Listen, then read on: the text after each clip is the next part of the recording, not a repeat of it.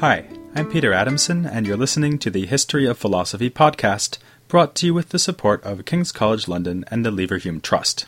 Online at www.historyofphilosophy.net. Today's episode, Anger Management, Seneca. Gnaeus Calpurnius Piso was a powerful man. He was born into the senatorial class of Roman society, and in the year 7 BC, served as consul with his friend, the future emperor Tiberius. He also had a really bad temper. 2 soldiers under his command were given leave, and one returned without the other. Piso leapt to the conclusion that the missing man had been murdered by the one who returned, and ordered his execution. A centurion was tasked to carry out the grim deed, but at the last moment, the absent soldier turned up, and the execution was halted. When Piso learned of this, he was not relieved, but furious. His rash judgment had been exposed, his order countermanded without his authority. He announced that there would now be 3 executions. The first soldier would still die, as planned, as would the centurion for failing to kill him, and also the soldier who was late in returning, since the whole thing was his fault. If only Piso had lived a couple of generations later, he could have found some good advice on curbing that temper in the works of Seneca. Seneca was born in Roman-controlled Spain between 4 and 1 BC, not long after Piso's consulship and right in the middle of the long rule of Augustus Caesar. Seneca came too late to meet such figures as Cato, Julius Caesar, and Cicero, but he tells stories about them in his works.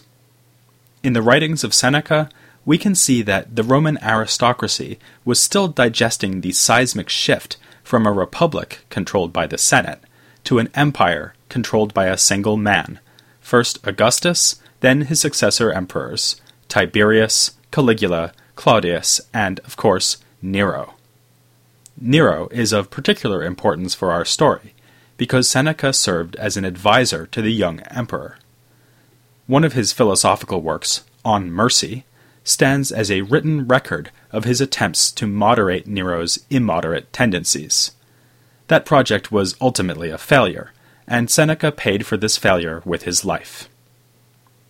Though Seneca remains an admired philosopher, his legacy is inevitably tarnished by his association with Nero. Before he moved on to fiddling while Rome burned, Nero had his own mother, Agrippina, assassinated in 59 AD.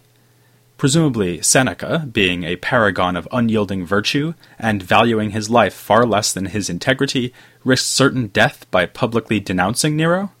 Sadly, no. What he actually did was write a speech for the emperor to help him recover from this PR disaster. Clearly, this was not Seneca's finest hour. If he was motivated by the desire to exert some degree of beneficial influence on Nero, then his plan failed. In 65 AD, Nero accused Seneca of conspiring to assassinate him and ordered Seneca to commit suicide. This fatal command was not, incidentally, Seneca's first experience of the harsh realities of Roman politics. In 41 AD, in the reign of Claudius, he had been exiled to Corsica. A philosophical work of consolation addressed to Seneca's mother Helvia advises her on how to cope with this setback. Thus, Seneca was very much a philosopher in politics, to borrow the title of one of the more important studies of the man. In fact, his legacy goes beyond politics and philosophy. His philosophical writings are themselves a major landmark of Latin literature, and he also wrote dramas, of which 8 tragedies survive. But as philosophers, what interests us is Seneca's Stoicism. He is the first of 3 great figures to work in the imperial period, known collectively as the Roman Stoics: Seneca, Epictetus, and Marcus Aurelius. They will be occupying our attention in the next several episodes. Of the 3, Seneca was the only one to write philosophy in Latin, and it has been well remarked that Seneca obviously thinks in Latin, even if he is heir to ideas from the Greek tradition. Nonetheless, his philosophical works, especially a series of letters and so-called dialogues, display tendencies shared by all 3 Roman Stoics. he largely turns his back on the logical and metaphysical questions that fascinated the much earlier Chrysippus, and focuses relentlessly on the question of how to live. Seneca is at his most powerful when he dissects human weakness and advises us on how to rise above that weakness. His philosophical works are almost always addressed to a real recipient, whether it be his mother or one of his aristocratic friends. Yet, reading him, we ourselves are cajoled, chastised, and exhorted to take up a life of virtue. If not the perfect virtue of the ideal Stoic sage, then at least a life better than the one we are leading now. This is not to say that Seneca has abandoned more technical aspects of the Stoic system. The claim that an ideal sage is possible was itself a rather sophisticated notion, which presupposed the possibility of perfect and unfailing knowledge. Perhaps because he was not subject to constant harassment by skeptical philosophers, as Chrysippus and other early Stoics were, Seneca says little by way of defending the possibility of a perfect sage, but he does presuppose it. Still, there is a change of emphasis in Seneca, if not a change of doctrine. Chrysippus had worried about, for instance, how the sage would preserve his infallibility when confronted with paradoxes and illusions.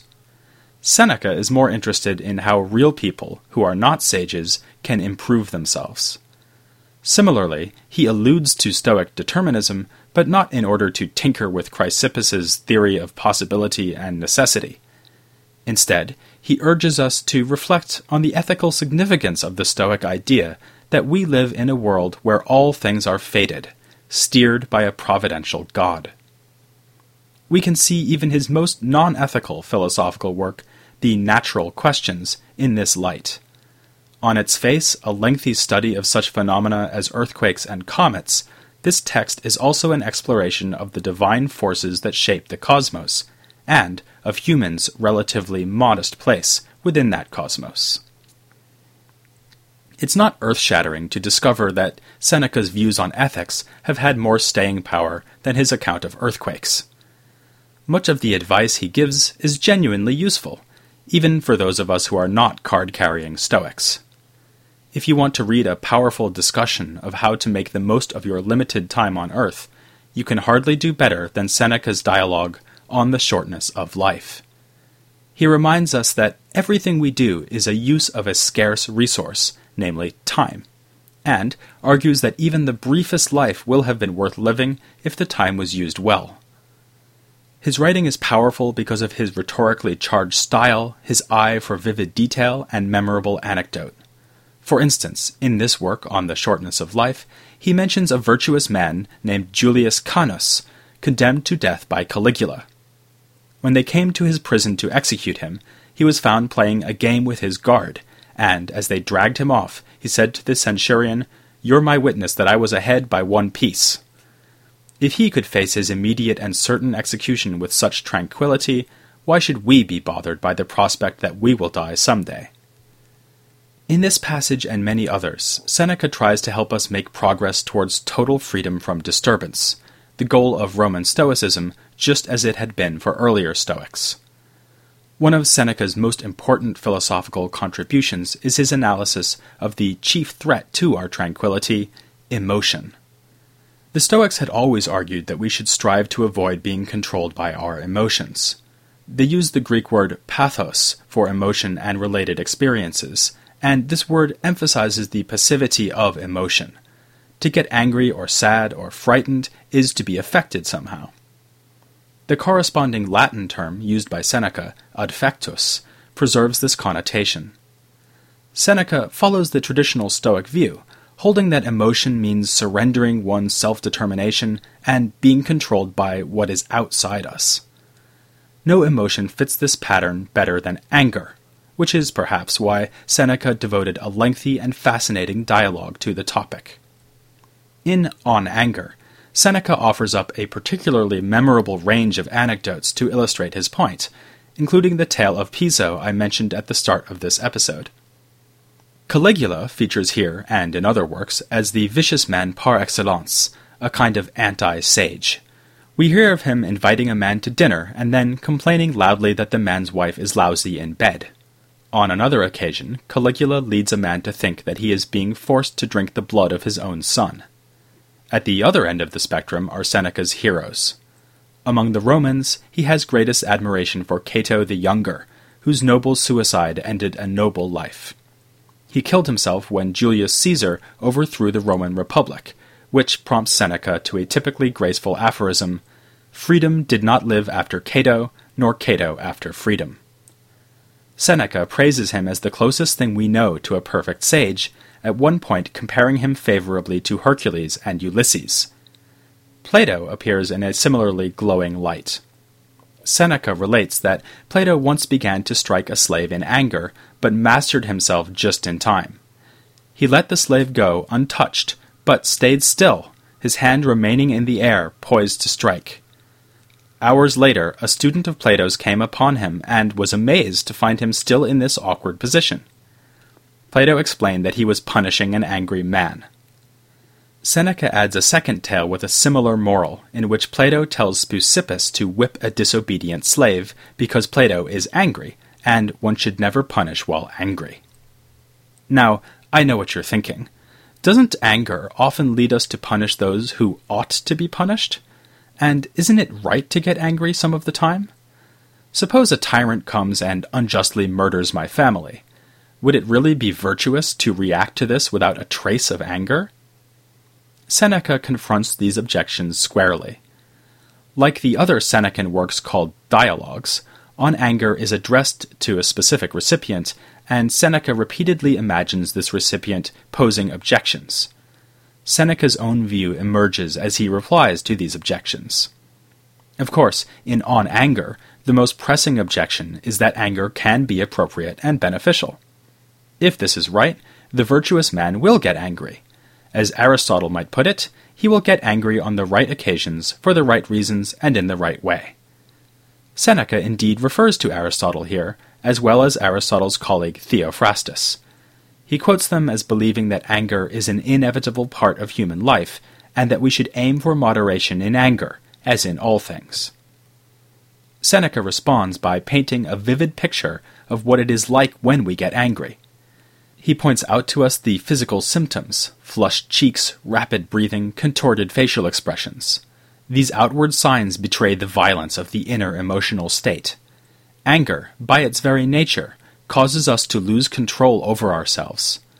Seneca compares the loss of one's temper to running off a cliff. Once you do lose control, it's too late to turn back. The idea of moderate anger is a contradiction in terms.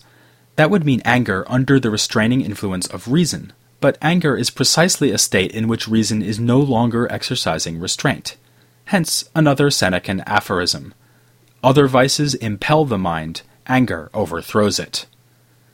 To the objection that anger sometimes leads us to punish those who should be punished, Seneca replies that one should punish out of a desire to do justice, not for the sake of retaliation or revenge.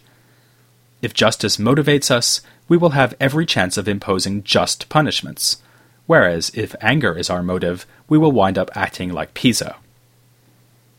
Aristotle would no doubt complain that Seneca's view sounds almost inhuman. He could insist that the tendency to become angry is natural, and that everything natural has some purpose. Certainly Aristotle would see a man who never grew angry for any reason as cold or impassive. Such a man would fall short of moderation, just as the easily angered man exceeds it. Neither man would be virtuous. To some extent, Seneca can avoid this result by insisting that anger is in itself excessive, because it is a loss of reason. On his behalf, I'd add that the way we talk about anger supports his view. We're given to saying things like, "I totally lost it." But what about the point that anger is, in some sense, natural? Seneca can handle this objection too, by offering an interesting modification of previous Stoic views on the emotions. To see his point, it may help to consider a perfect sage confronted with some outrage. Perhaps he is slapped suddenly in the street. Perhaps the tyrant murders his family. Perhaps someone says within his earshot that Buster Keaton's films are not all they are cracked up to be. We know that the sage will not actually be disturbed by this. His reason will remain in control and prevent him from lashing out in an undisciplined way. But that does not mean that he can avoid a natural, all-too-human initial reaction. He may flush, for instance, or his heart may start to beat more quickly. The story of Plato raising his hand to strike a slave and then stopping himself is a vivid example, though Seneca would probably say that a true sage would not even get as far as raising his hand or curling his fingers into a fist. Instead, he may simply twitch. Such instinctive, natural, and unavoidable reactions are called by Seneca first motions. Such motions accompany the initial impression we receive from our surroundings. For instance, that we have just been insulted, or, even worse, that Buster Keaton has been insulted. The sage cannot avoid them, but he will stop himself from endorsing these impressions in a second motion, an act of reason which judges that the impression is in fact true. This may then give rise to a third motion, in which reason loses control and we give in to anger. Here, Seneca is adhering to a long-standing Stoic idea about emotions, which is that they are ultimately grounded in reason. Emotional reactions, contrary to appearances, are judgments. Just as we might look at honey and get the impression that we see something sweet, so we might hear a man belittling the silent films of Buster Keaton and get the impression that if the man likes sound so much, we should give him a sound beating. But we have the ability to withhold our consent to these impressions. We might realize that the jar seems to contain honey, but actually could contain vinegar. We might see that the right thing to do would be to buy the uncultured buffoon a ticket to an open-air screening of Keaton's masterpiece, The General.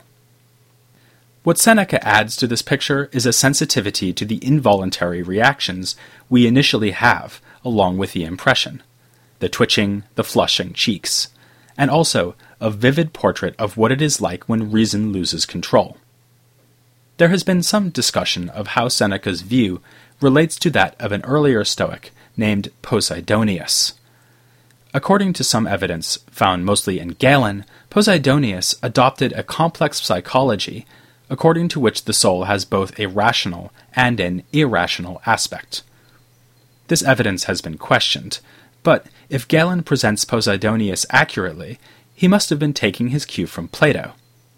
As we saw back in episode 25, Plato's Republic, too, posited both rational and irrational soul, and taught that justice in the soul is mastering the irrational part with the rational part.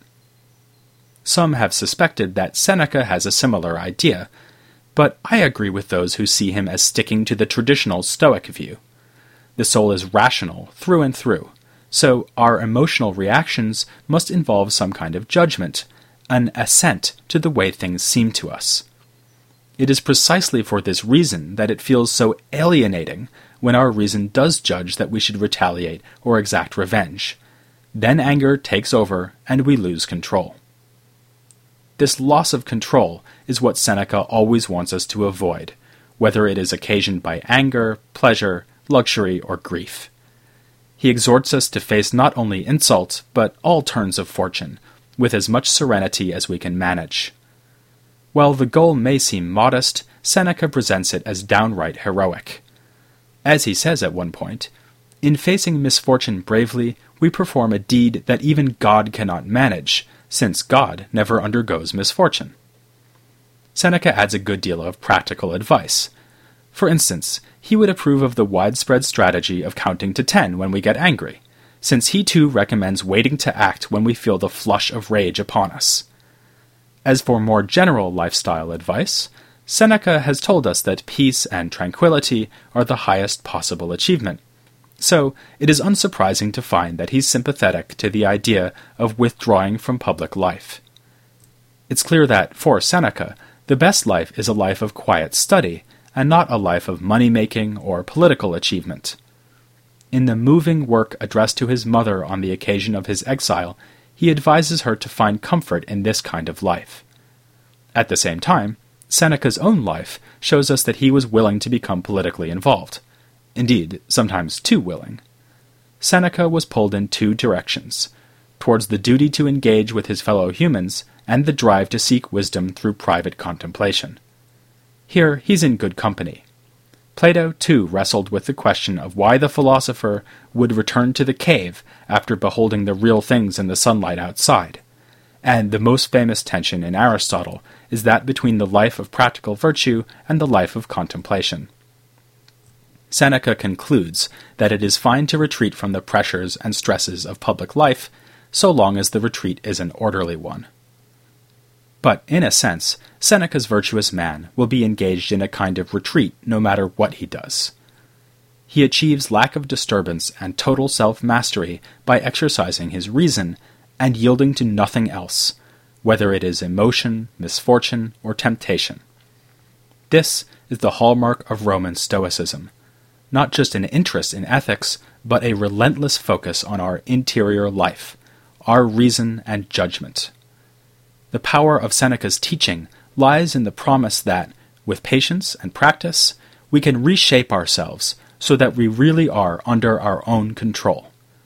But this requires us to renounce our obsessions with things that are not under our control. A final Senecan aphorism sums it up. We should not try to arrange what is up to fortune while neglecting what is up to us. This sentiment brings us to our next Roman Stoic, whose philosophy pivots around this notion that our interior life, and nothing else, is truly up to us. He is perhaps the greatest figure in the history of Stoicism, apart from Chrysippus. Nonetheless, I'll try not to get upset if you unwisely fail to join me next time for Epictetus, here on the History of Philosophy without any gaps.